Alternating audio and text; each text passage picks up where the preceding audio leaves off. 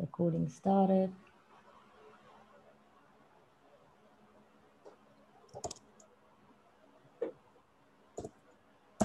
There, your bull's back. And we're good to go. Okay, everyone, just please mute yourself. Thank you for that, Garth. It's really, really lovely to be back on here with all of you here in front.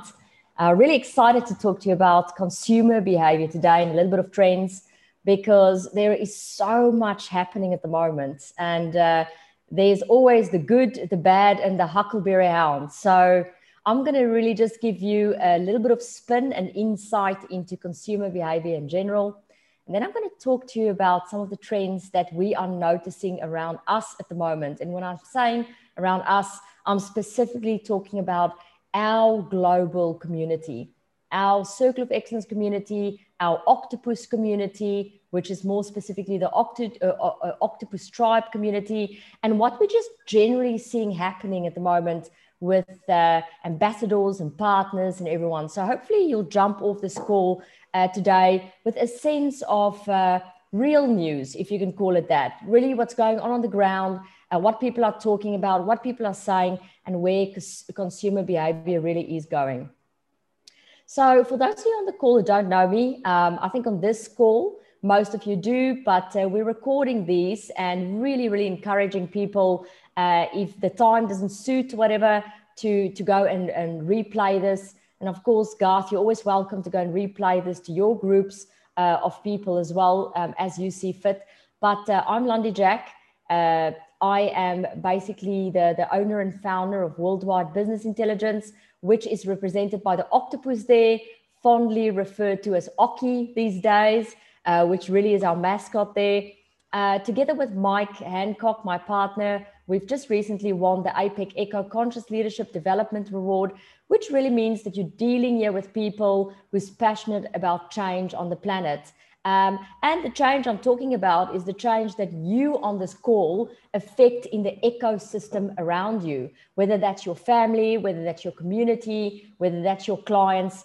It's always lovely for us to see how our influence influences them, so that you can ultimately be of greater support to the entrepreneurs and the business professionals in your network. We've also won the President's Award last year. Thank you, Paul. I can see you on this call. Which is about contribution to the speakers industry. We're also certified by Education Alliance Finland. Now that certification does not only speak to only the content that we provide, it also speaks to the way in which we teach people. So the infographics and the diversity and the cultural intelligence and the commercial intelligence that we have in there. And then of course, we're a service provider of CBD points. So enough about me. Let's jump onto your consumer. Now I have the rhino there for you with his thick skin, because many times what the consumer think and what's actually going on in their day-to-day lives is not accessible by other people. Now there's all this talk about data and big tech. So when I'm talking about consumer behavior today, I'm not talking about algorithms, and I'm not talking about some computer who's tracked the behavior of your ideal client. I am talking about the way your consumer behave on a day-to-day basis and the way your consumer think on a day-to-day basis. So I'm talking about the real stuff here. And I'm not talking about thousands and thousands of data on people. I'm talking about 100 people. I'm maybe talking about 200 people in your vicinity, and really understanding how these people behave and how they think. So with me giving this background, you can see that I'm not talking about transactional intelligence at all. I'm talking here about relational intelligence. Now, I mentioned you earlier, Garth, on this call, a person who's impeccable with networking, with relationships, with understanding what relational intelligence means. And that is what I'm going to talk about today. Getting access to the way that your consumer think and behave because of the relationships that you've built with them, and not because of the big data you've collected and the algorithms you're studying. There's a massive, massive difference here. So I've prepared this infograph for you. Well, this is the type of infographics I'm talking about. Our octopus, especially old Oki, like to translate intelligence and information to people in the forms of an infograph. We have quite a few of these, but as we go along, we always develop new ones that is responsive to what's going on in the market. And when you look at this infographic here, I want you to take your eye there to the top of the infographic where you can see Oki, the octopus and the logo. And just for a moment, stand still on the following strategic questions about your consumer. And you can even write them down, or if the shot is clear to you, you can take a screenshot there. Here's some of the questions you want to ask yourself about your consumer today. Does your website, social media pages, and offerings speak directly to the heart of your consumer? This is a simple one. You can go after this and you can actually look at your website and look at your social media and ask yourself, look, if I was my consumer, would I sort of look at this and go, oh, it feels like Diane is speaking to me. It feels like I came here and Diane is actually speaking to me. Or do they go, this is a little bit confusing, don't know what's going on here. Does your consumer have a sense of familiarity when they engage with your environment? Let's look at a doctor here. Imagine you go online and you Google a doctor. You're looking for a doctor that is specializing in skin cancer. Now you land onto your doctor's website, but it feels like Moulin Rouge on there. You're going, this is weird. I'm looking for a skin cancer doctor, so I'm expecting a certain feel and a certain font, and I expect to be addressed like a patient. And that type of thing. But now you're on the website, it looks like a circus, it looks like Moulin Rouge, it's red and it's feathers. Immediately you're going to lose a sense of familiarity. So that's the eyes I want to give you when you're looking at your social media and your websites and all that environment you're creating around you, your marketing collateral, your business card. Do people, let's say, for example, you target coaches, do they look at you and go, wow, I've landed in the world of coaches? If you target corporates, do they look at everything and go, wow, I've landed in the land of corporates? The third strategic question there for you, does your consumer know that you're actually speaking to them? Most of the time, the answer is no, because people don't want to niche. People don't want to call a spade a spade. They'll rather say, look, I'm into helping corporates than saying I'm into helping chief financial officers. I only work with the finance people. It's all I'm working with, right? And then last but not least, do you really know what your consumers, what your consumers' thoughts and movements are? And this is on a day-to-day basis. So do you know where they go, what they do, what they think, and that type of thing? Now, I'm not encouraging you to kickstart your dome and go and spy on people or, plant chips into people. This is really all about relationships. If you're answering, no, I don't know these people, it's probably because you've not had exposure to them. And this is what I'm encouraging. So when you look at this infographic, and I'll jump a little bit more into detail there for you, you'll see there on the left-hand side for me that your consumer has an external universe. And the external universe is represented by the actual experiences they're having on a day-to-day basis. And then there with the yellow on the right, they have an internal universe, which is representative of the internal dialogue that's going on in their minds on a daily basis. Now, you'll note there on the internal dialogue, I did point with the arrow there to an infographic that you can access in your EdTech platform called the niche assessment. So if this is like a little bit all too much for you and you go, oh, jeepers, I have not actually niched my consumer, then I would highly recommend you go and visit that assessment there and let that actually guide you further. For now, we're going to dive deeper into these external experiences that your consumer are having, as well as the internal world that they are creating for themselves.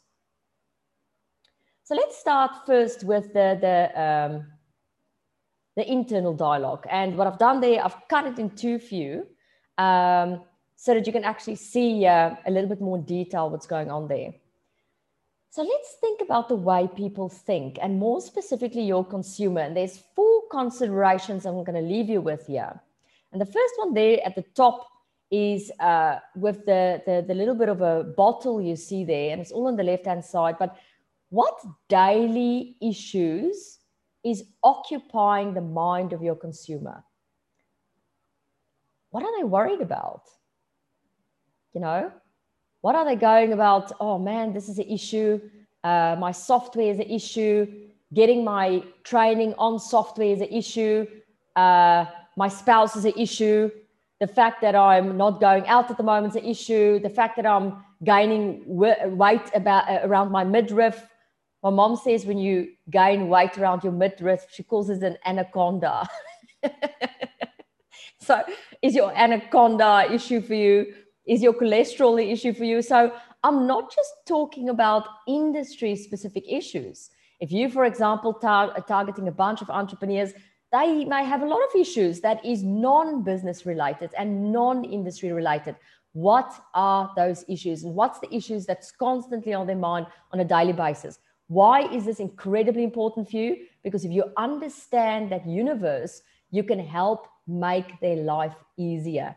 That's what you want to do. You want to make their life easier. Many times people develop content or solutions that's complex. And so it adds to the complexity of the person. It doesn't necessarily make their life easier. That brings me there to the second one.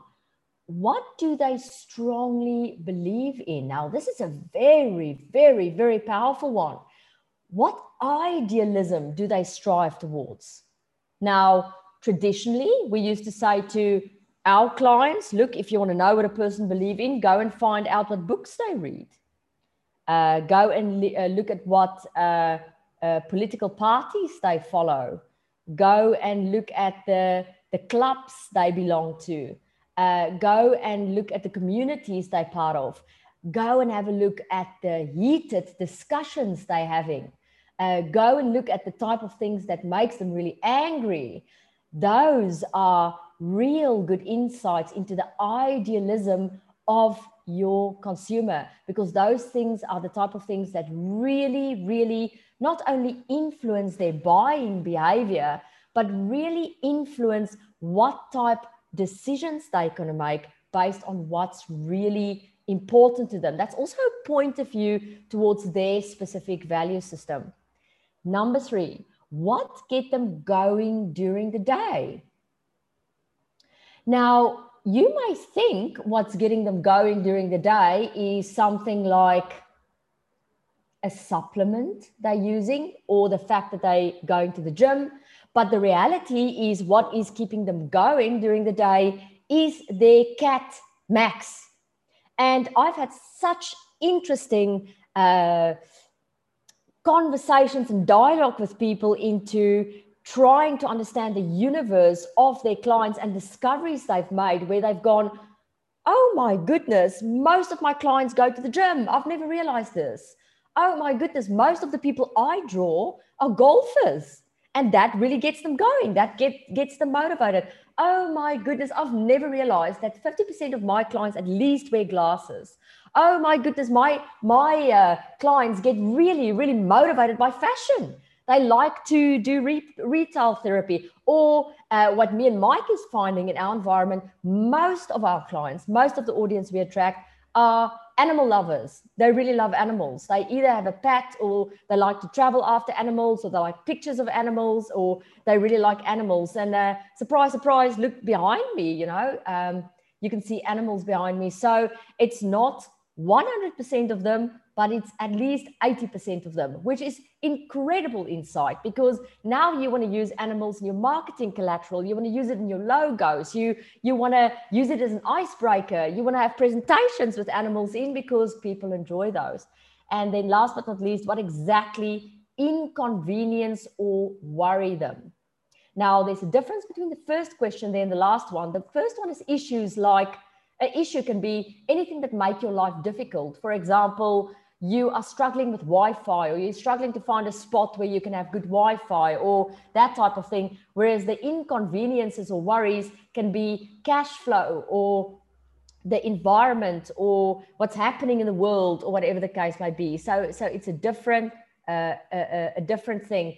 I call that question number 4 the 3 a.m. mind.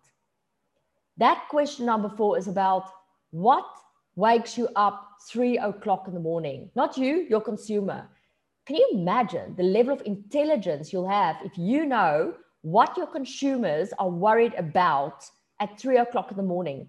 Is that so that you can manipulate them or influence them or become a Dr. Evil? Not at all. That is so that you understand the heart of them, so that you can develop a solution that is for them, so that you can help them. You know how many people in entrepreneurship say to me, Landi, I cannot sell. It drives me insane. I don't want to be that salesperson. I always say to them, replace the word sell with solve.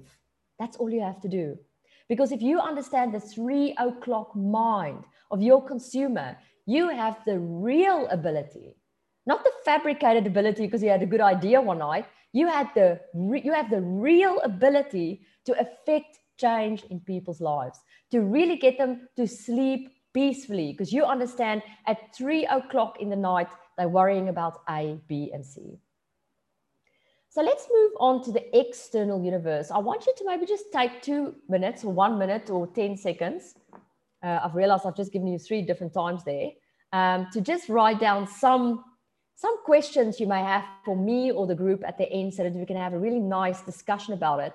I would rather be finished earlier and have us talk about this a little bit more.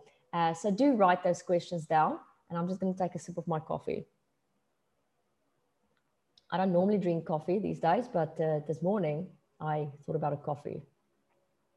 Right, so now we're going to the external environment here. Now we're looking at things like there at the top. What are they reading and listening to, right? Look at the eyes. What do they put in front of the eyes? So trace their steps every morning. Say to yourself, okay, this is interesting. My ideal consumer, let's look at how they behave. Do they get up in the morning and click on the TV and watch the news? Do they sit at the breakfast table and read the paper? Do they go into the bathroom and put their makeup on and listen to YouTube videos on a topic? Do they read a book, or maybe they have religious material they consume before they start their day? Do they go to the gym, put the podcast into their ear?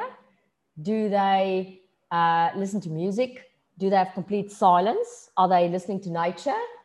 Really, really important considerations, not only in terms of understanding your consumer and their problems, but also understanding the way in which you're going to give them material to consume.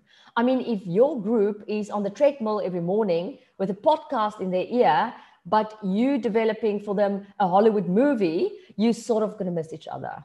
Or if they every morning, in the age group where they still enjoy a proper, crisp newspaper and a coffee, but you doing freaking Mr. and Mrs. High-Tech podcast, they're just going to go, good on you, but doesn't work for me, right? I want my paper. So have to understand that audience. You have to understand what gives them joy. And I think this is where people miss it. They read the environment and the trends, and then they go give the consumer something based on the environment and the trends, but they're completely oblivious of the world or the bubble that consumer has created for themselves on a daily basis. The next one is there, who are they talking to? Who are they taking advice from? Strange thing, but I had actually, when we started our Circle of Excellence, we had a lot of people saying, look, before they want to move ahead with us, they want to check in with their spouse. And over the last year, that has changed quite significantly. People are now checking in with their parents, whether they should go ahead. Isn't that fascinating? And I'm not talking about an age group here of 20, 30, 40-year-olds. I'm talking here of an age group of 50-year-olds. And, if you're lucky enough to have your parents still around in your 60s, but people really checking in with relatives, whether they should move ahead with a program, whatever, as opposed to checking in with a a colleague or someone at a network or a peer. So they're now checking in with family. Is it because of COVID? Is it because people are now in close vicinity to each other? Is it because they don't network anymore, but would rather go to a daughter or a nephew or someone in the house saying, look, I'm buying into this. What do you think? What do you think, my tribe? You know, type of thing. So that's very, very interesting. But who are they talking to? And more importantly, who are they taking counsel from? You know, are they taking counsel from their pet? Are they looking at their dog and going, what do you think? Do you think I should do this? Are they taking counsel from their children? So many people, especially in the cereal and porridge industries, know that the parent will not choose the porridge or the cereal. It will be chosen by the child. So the child walk down in the aisle and go, I want the pink strawberry pops, or I want this one, or I want that one, whatever. And you don't stand a chance in hell. You're not going to make that decision. The child is going to make, you taking counsel from the child. So that is the essence and the heart of consumer behavior, knowing who counsels your client. For example, in corporates, a lot of people don't get that it's the executive assistant that counsels the CEO on what he and she should do or not. Many people don't realize that many times these corporates, especially the CEO, has a lead consultant with whom they've had a relationship for years. And if you don't get past that person, you'll never get in. Many people don't realize that a CEO is scared to death of the CFO, the numbers guy, or his auditor. And if you don't incorporate those people in your advertising and your marketing collateral and your conversation, you're just not going to be able to reach that person. So who are they talking to? Who is counseling them, and who do they trust, and who's giving them advice? That brings us to the third one there. What is their daily habits and routine? Simple question, but incredibly powerful. Where do they go? What do they do? Are these people who are sitting in traffic swearing all the time? Are you working with people that hang out in coffee shops? Are you working with a crowd that loves luxury and sit around in hotels? Are you busy dealing with people who's hanging out in the gym all the time and pumping muscles? Are you dealing with people who's part of some prestigious clubs and hang around there and that's what they do? Are you dealing with people who's in libraries? We have to ask ourselves these questions. What do they do on a day-to-day basis? Because that's where you get them. That's where you associate with them. And that's how you pull some of that into your brand for a sense of familiarity. One of the stories me and Mike both like to tell is one of our clients in KL. We discovered that her main audience are people who drive Mercedes-Benz. And having that knowledge actually allowed us to build the colors of Mercedes-Benz into a brand to create a sense of familiarity for our audience, but also safety and security. Remember, with this crazy online ecosystem that's happening at the moment, people don't trust. It's really tough for them to trust. It's tough for us to trust. You know, you look at stuff and you go, is this real? Are they trying to entice me? Is this a bit of a, you know, what's going on here? Maybe I should get a reference. Maybe I should ask someone. So the more you create that level of familiarity for your consumer and therefore giving them the message that, look, I do get you, the more you will actually be able to, in a positive way, influence buyer behavior, AKA sales. That brings me to the fourth question there. What exactly are they consuming? Are they drinking Coca-Cola? Are they drinking freshly squeezed fruit juices that's paraben-free? Are they drinking wine? Are they eating hamburgers? Are they McDonald's haters? Are they fine dining people who love that type of experience? Do they enjoy Asian food? What do they consume? And here you may almost want to go and look at the groceries that these type of people in your target market buy, and you'll be blown away. I love standing in line at the grocer and spying on what's in people's trolley. I find it fascinating to look, and then I try in my mind to create a consumer story. Is this person healthy? Are they trying to alkaline themselves? Are they a person who like to entertain? Is there children in the house? Do they like color? Are they a budget type of aware person? And this is a real nice game that you can play if you want to start getting the heart of consumer behavior. So just one step back, in summary, your external issues, and you can take a photo of this if it's going to be helpful for you. Your external issues would really be, in summary, what are people reading, listening to, who are they talking to, what's their daily habits, what routines are they following, and what exactly are they consuming. You can almost use this as a checklist, or you can use it as an assessment to help you actually do a little bit of self-study afterwards and come up with a bit more of a real profile of this consumer. I think we've been so indoctrinated with the niche concept that it calls us many times to sit and do a workshop on your niche and who you want them to be, as opposed to going and analyzing the behavior of your consumer, which can be two completely different things. The next one there is the internal universe. There you look at the daily issues they're experiencing, the beliefs that they hold dear in their hearts, certain ideology that they're following, values, what gets them going, what really inspires them, and what do they really worry about. So there's your infographic. Here's a good opportunity for you again to take a picture if you want to. If you want to actually look and study more into this infographic a little bit later. So this brings me to some of the trends for 2021. This is consumer behavioral trends that we have noticed in our environment this year, or in last year specifically. So it's the sum total of those two. And I just want to say that those birds you're seeing there, it's just such a good visual and analogy of what this is. You know, you have a flock.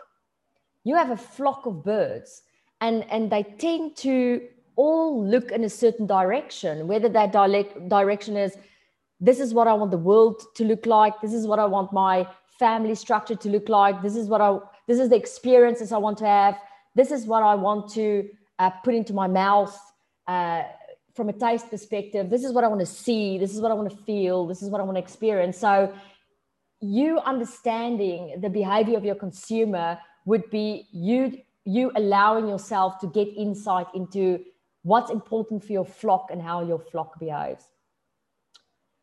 So one of the trends that we clearly seeing emerging is people are looking local. You know, I don't want to be funny, but it's not like they can really go global. Of course, people are. People are doing the global thing online and they're doing all that. I mean, in a large extent, we are doing that, remaining international and remaining global. But I mean, we've not really been traveling a lot. We're probably planning to do more of that again in 2022, onwards, 2023 or whatever. But there's a real sense of patriotism emerging towards people, and it makes total sense, because if you see your local community suffering, you want to contribute. If you see the guy down the streets shop closing down, you want to contribute. If you see the farmers in your country suffering, you want to support their organic produce. If you see restaurants closing down, you want to sort of rally people up and go and support your local restaurants so that they don't go out of business. Me and Mike are suddenly starting to eat so many breakfasts because we're trying to support these different places, because a lot of them have swung from dinner to breakfast. So we're eating all these breakfasts, but it's a support of local community mentality. So there's huge business opportunity there in terms of consumer behavior. Doesn't mean you have to completely change your business module, but if you've been pondering about your deep-seated, secret, hateful technology, it's not such a bad thing. You may be much more on the right track. You realize there's a lot of people going, look, I'm going to contribute locally. I'm going to canalize people locally, and I'm going to do that until I know what's going to happen again. Can't travel internationally, can't contribute to other countries except for online. So I'm actually going to go offline and contribute local. Now, you may not want to do local, but you want to maybe do more offline, or maybe you want to do more offline and not so much local. It doesn't matter, as long as you aware that there's quite a strong trend developing with people going, no tech, no nothing. I just want to do something local. I want to contribute. Look at all these animals sticking together locally on the picture. Then also exciting one, really brand new supply chains developing. Boy, oh boy, let me tell you, when it comes to tough times and the world changing, people get super creative. Me and Mike's been incredibly inspired by people's creativity and how they view their supply chain. And they're looking different at who's going to supply me with what and how am I going to deliver to the client. And a very, very obvious way in which you can see this happening is when you go to your local supermarket, you'll suddenly see the magical appearance of products on the shelf that never was there before. And you go, huh, that's strange. Last week I was looking for this product. Now suddenly it's that product, and now that product is gone. And now this, it's because of supply chain and how that's changing. You know, you maybe were a very fat and happy supermarket, and you know, you forced your suppliers with price sensitivity because you want to make the most profit. And now suddenly some of these supermarkets are going, oops, there's no one to supply me with products and services. So I'll have to support you and I'll have to bring you into my supply chain. So that's really interesting. And then this also is leading to really interesting collaborations. That's a trend or a wave that me and Mike has been riding in the past few months, going, hey, here's a nice pot of honey. Why eat it alone? Why not share?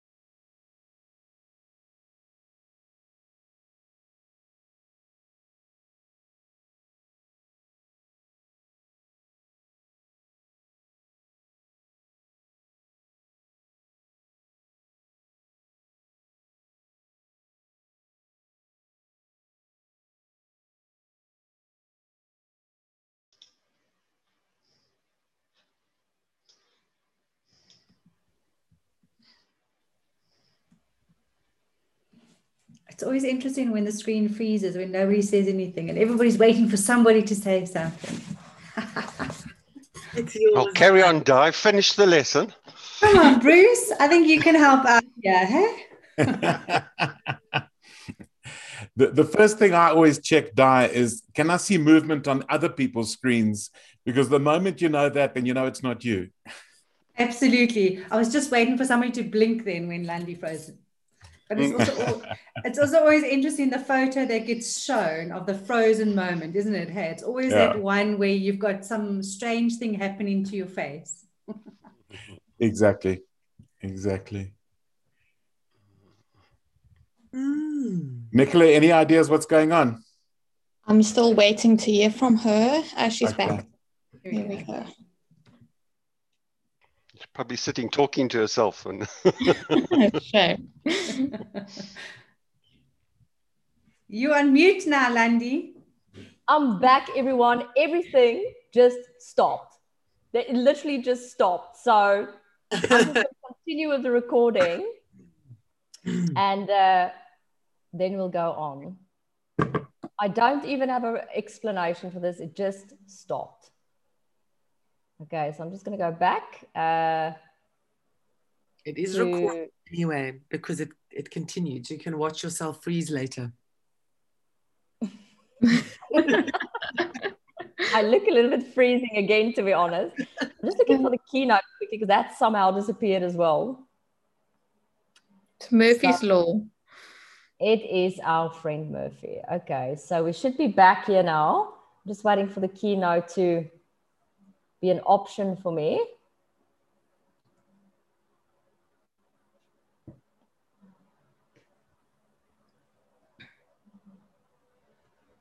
Just 1 second. Where's my bull? There's my bull. Can you see my bull? Yeah. Okay.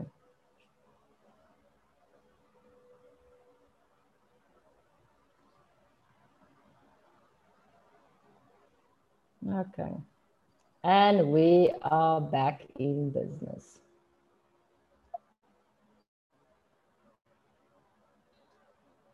Okay. So collaborations. I'm not sure exactly where I cut off, but go and look at, are you the person who's developing the product and service and supplying the product and service and following the product and service and upselling on the product and service? Or can you start to incorporate people in your entire supply chain, therefore working with the principle of 1 + 1 = 11?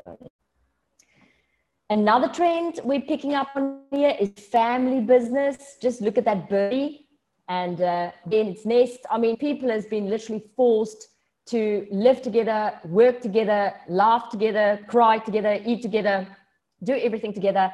And I cannot tell you how many times I'm hearing this now. Oh, my daughter is now doing my social media. Oh, my husband has decided to come on board and work with me on this. Oh, this one is doing this. Oh, my family is doing this. And families are really starting to stick together. I'm personally very interested in seeing how long this trend is gonna ride out, because the opposite is happening as well. People saying, look, I love my wife, but I can't work with her anymore. Or you know what, I really, my husband's a cool dude, but need my own space, need to get out of here, need my own office. So a lot of people has been promoting that the era of the office is over. Me and Mike don't necessarily see that. A lot of people want to get out of their house. A lot of people go and need their personal space now, their golden hour. I think the way that these offices is going to structure it is going to be slightly different. We do seeing the comeback of these co-working spaces or more flexible ways of actually having an office. We personally have clients who's literally bought the house next door and turned that into an office. So there is many things. So this is a bit of an extreme here. You have on the one side, the family businesses, people who want to work together, who's done it during 2020 and is doing it this year. And it's going, wow, it's really working well. There's sort of a family crest mentality. You know, we're all going to do this family thing. We're going to do it for the family and we're going to have a purpose together as a family. And then there's the group also that's going, look, love my family, lots of love, lots of peace, but I'm out of here. I need an office. I need my golden hours. I can't concentrate. So both of those things happening. Now that is it from my side for consumer behavior. I'm going to take you now back to the infographic so that we can speak to that. And I'm going to ask you to unmute yourself if there's anything you want to share or any question you want to ask.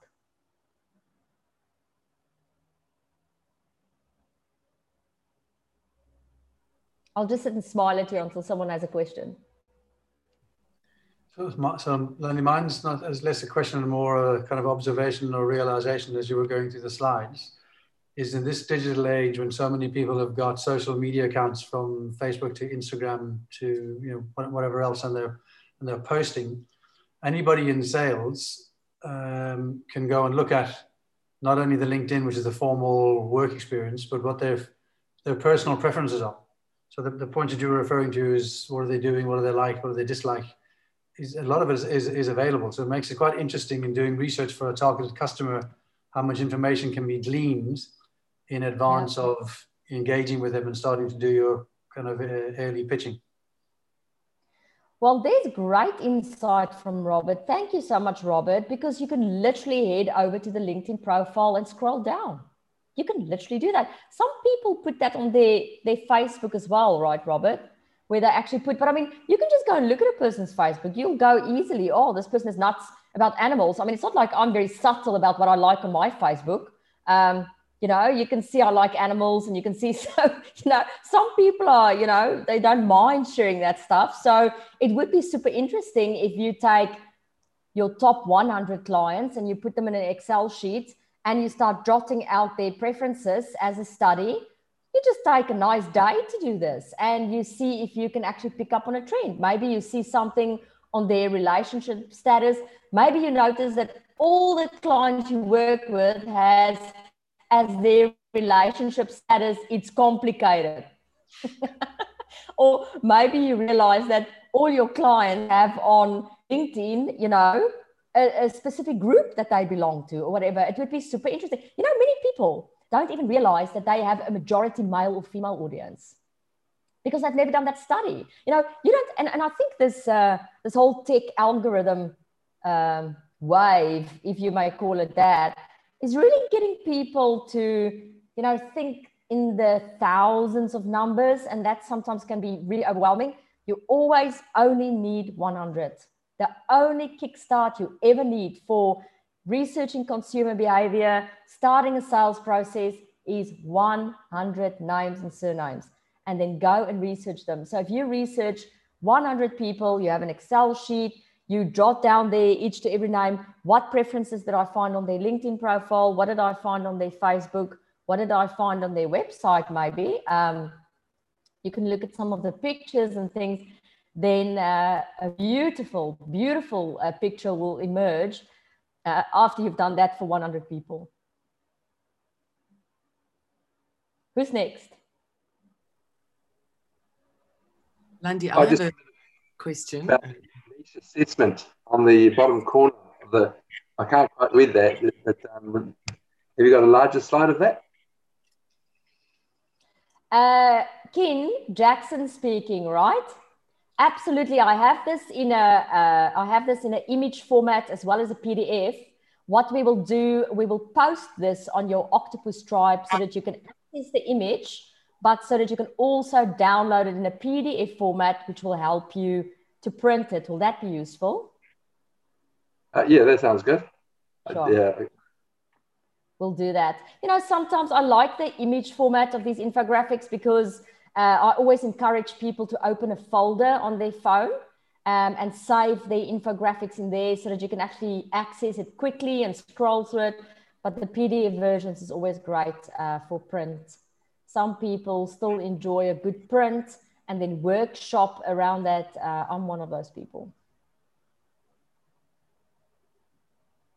I think Sarah, you were next.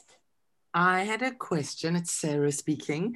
So I've found in the world of online, in particular the modular way in which websites are being designed, I found it a huge battle to try and present to my client an image via my website that is unique and personal.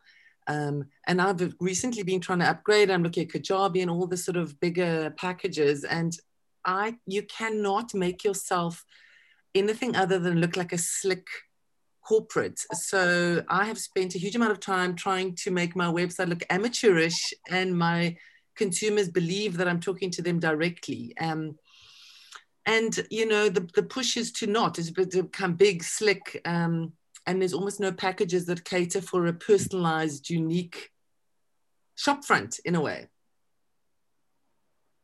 What's your question around that, Sarah? Well, I mean, is one then judged if you keep going with a more personal site as not being global, international? I mean, is there any drawback against keeping it smaller and more intimate than moving on to these bigger systems? I think, Sarah, thank you for that question because it actually speaks to the heart of what we're discussing here today. It really depends on your audience. You know, if your audience is premium and corporate, they're going to compare your brand with premium and corporate. If your audience, you know, many of the corporates are spoiled for choice when it comes to brands and the type of collateral that gets presented to them. You know, there's now corporates who get iPads delivered personally to them with collateral on there, you know, with moving ads and, you know, interactive websites or whatever. So it really depends on your audience. If your audience is an intimate, personalized group of people who want that feel, then you do have the opportunity and the advantage to keep your brand like that. But it really depends on who you speak to. I mean, the conversation that I am going to have online, let's say I'm building a shop front or I'm building a website.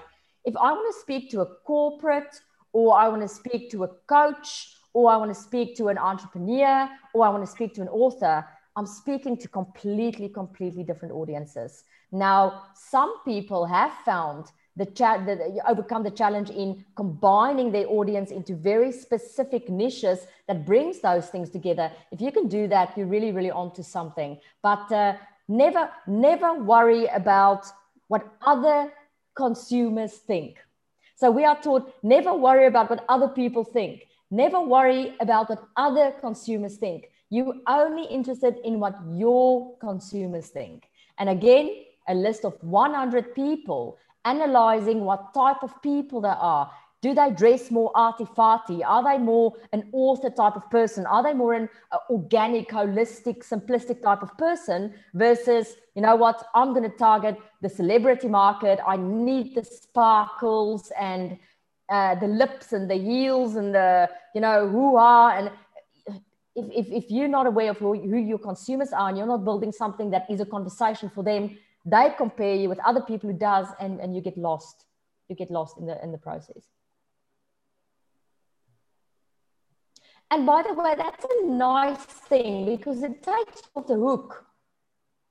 It makes you realize that you may be comparing apples with pears. You may be comparing yourself with your competitor, but it's not your competitor at all. You have completely different target markets. Your target markets is your audience, whereas their target market is a different audience. And that's the type of things, you know, you don't want to compare yourself with another company. You want to compare your audience with their audience. That's what you want to do. Landy, I had an experience way back before the digital age.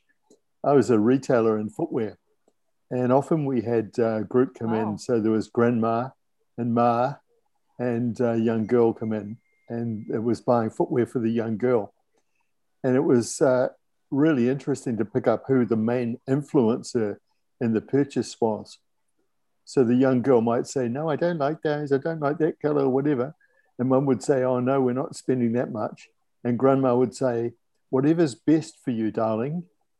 And the main influencer, the main person who made the decision was often grandma. Well, what incredible intelligence, Garth. I mean, there you go. You can't ask for a more classic example. Now, thank you for that, Garth, because this brings me back to Sarah's question.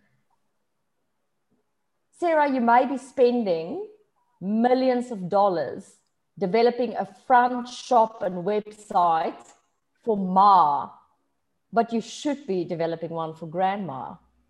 That's the point. That's the point. So, and that's why the behavior of our consumer and the influencer especially is so important. And Garth, I've had firsthand experience what you've just explained in my own family structure, like no one beats grandma, right? That's the final say. Any more questions here for me? Or anyone who wants to make a statement? We still have some time, so you're very welcome to contribute. Hello, Landy. Hello. Hi, Colin. Hello. Can you hear me? I can hear you. Yeah, yes, just clearly. Following on some of the observations that Robert made, and with regard to the intelligence and how you would get it when we look at these 8 topics on your infographic. The external ones, I think, are a little easier for you to glean the information. Obviously, looking at LinkedIn and Facebook and Instagram and those sort of things. But what I'm struggling with is the first one on the internal dialogue. What daily issues occupy their mind? Practically, how would you find that out? Colin, I'll ask them. So a way I would go about doing it is really getting into, let's call it a word I came across this week, which I really enjoyed, radical. I'll go in radical conversation with people. And so that means that you have 100 people in your target market and you are conversing with them on a daily basis. And you know, you can start with 1 call a day, or you can have 2 Zoom calls a day if you're in lockdown. If you're not in lockdown, I couldn't recommend more that you close your laptop and you go out there and you have coffees with people and people in your target market, and you don't initially sell them anything. You sit them down and you get up in the morning with a big jump of happiness and joy in your heart, and you go, I'm not selling anyone at the moment. I'm literally conversing with people for the next month. And that's what I'm going to do. I'm just going to talk to people. I'm going to have so many coffees that I'm going to be hyperactive, but I'm going to enjoy every moment, and I'm going to chat with people. And when they sit down, I'm going to start with the pump, drop, pump module. I love the pump, drop, pump model. Pump, drop, pump is a type of a way of communicating with people, especially if the intention with communication is to extract information out of them. And that's what you really want to do here. So you're going to pump, drop, pump them, Colin. You're going to sit and you're going to take them for a coffee, and you're going to start with pump. And pump is you're really going to build them up. Look, but it has to be sincere.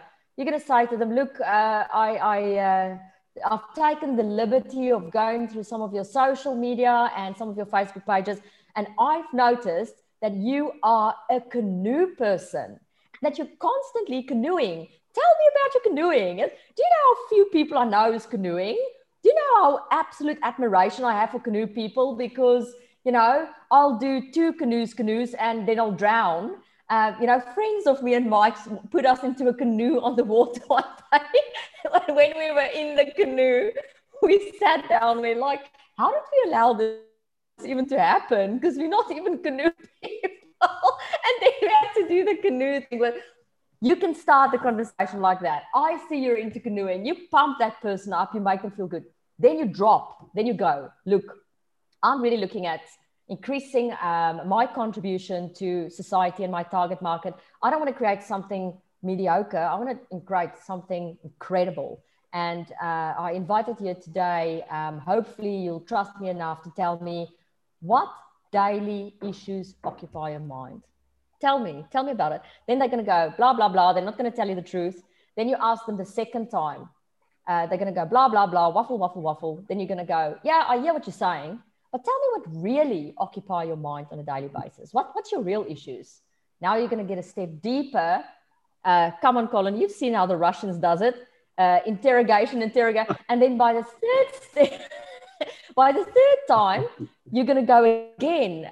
Look, yeah, I heard what you said in the beginning, and this middle part makes sense, but come on. You know, this is the part where you lean forward. This is the part where you go, tell me what issues occupy your mind. And they'll tell you. The third time, they'll tell you. They won't tell you the first time.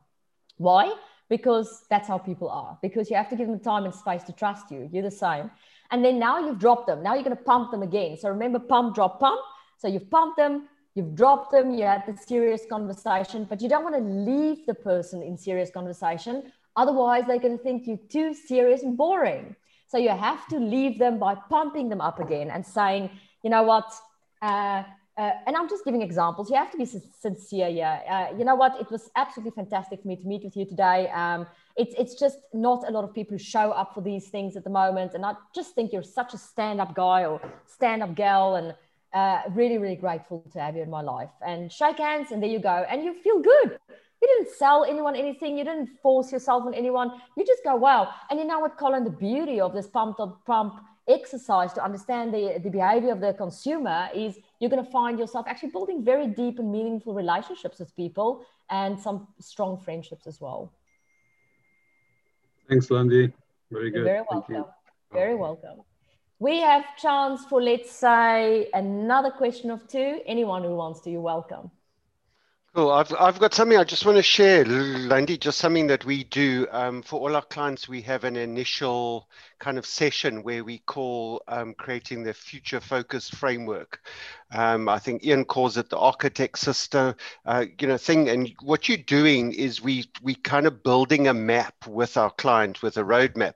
But what we've learned is to throw in a whole bunch of other questions to kind of grow that love and trust right up front. So we ask them about all the other aspects of life. So we chat about relationships and hobbies and holidays and their faith and, where their children are going to be in 3 years' time. And even though it's good to build that relationship, it gives us huge insight into the mindset of where our clients are as well. So we take a majority of that to build customized program roadmap for them. But we're also gleaning huge amount of wisdom out of that by looking at at different habits and that. And we definitely have changed our target market kind of marketing for the needs of people that we don't even express normally through what we normally serve, because we kind of opening them up and peeling back those layers quite hard right in that first session. And that allows us to glean that kind of wisdom from them in a kind of clever, relational kind of way. That's stunning, Bruce. I love it. You know, you're actually very much in par with a big corporate trend at the moment, where they're completely revamping the induction process and aligning it to what you've just communicated here, where, you know, many human capital departments and corporates are now taking a very standardized induction process and changing it to, okay, Bruce, sit down and tell me what's your career aspirations. Sit down and tell me what house you and your wife want to buy. Sit down and tell me what is the education that you want your child to have one day. Sit down and tell me whether you want to be location specific or whether you want to half work from home and half from an office. Tell me about you, Bruce. And so that is very much in par and in line with what a lot of corporates are doing at the moment. And I just love it, because transactional, and this is probably the statement I want to leave you with here today, transactional will never win over relational, ever. It will never win. So your absolute competitive advantage is your ability to have deep, meaningful relationships with people. You know, Bruce, if I'm in your environment and you ask me, you know, about my aspirations and future and loves and loathes, why would I want to go to a bigger competitor who's not going to give me that personal information and make me feel loved? So never, ever feel that you are truly in competition with big corporates or big institutions in which you feel you can't reach their level, because your relationships that you're having with people are gold. So I'm going to ask Nicola to put the image up for us on the Octopus Tribe of this infographic. This is brand new material. You won't find it in Octopus in any of the 9 modules. It's brand new. And then I'm also going to ask Nicola to put the PDF document up there as well with that. And just quickly want to scroll here and see if there's any questions that came on the chat box. Philippe said some CEOs and entrepreneurs have next to zero online presence. How true is that? Basically just makes it more useful to meet them in hotels and or have small boutique events, or meet them at breakfast meetings where you can have personal conversations.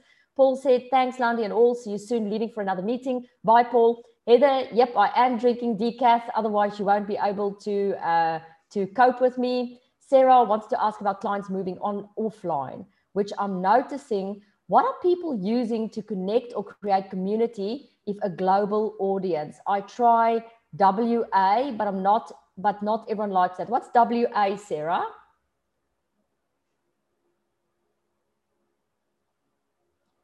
Oh, WhatsApp. Sarah, I'm a big WhatsApp fan. I'm a really big WhatsApp fan. I'm actually a fan of 2 major things. I'm a fan of getting in my car and leaving my house and meeting people face to face, and I'm a fan of WhatsApp. Those 2 tools combined is probably one of the most powerful. Me and Mike are actually, now that we're not traveling, getting more international and more global, and those are some of the main tools we're using. Meeting, collaborating with people who's even more global by meeting them in person and using WhatsApp. And then just thanks, Landy, lots of gold nuggets as usual. Colin, love what you and Mike are doing. Thank you, Colin. We love you too. And I hope you all have a fantastic rest of the morning, rest of the evening, wherever you are in the world. Thank you, everyone. Thanks, Landy.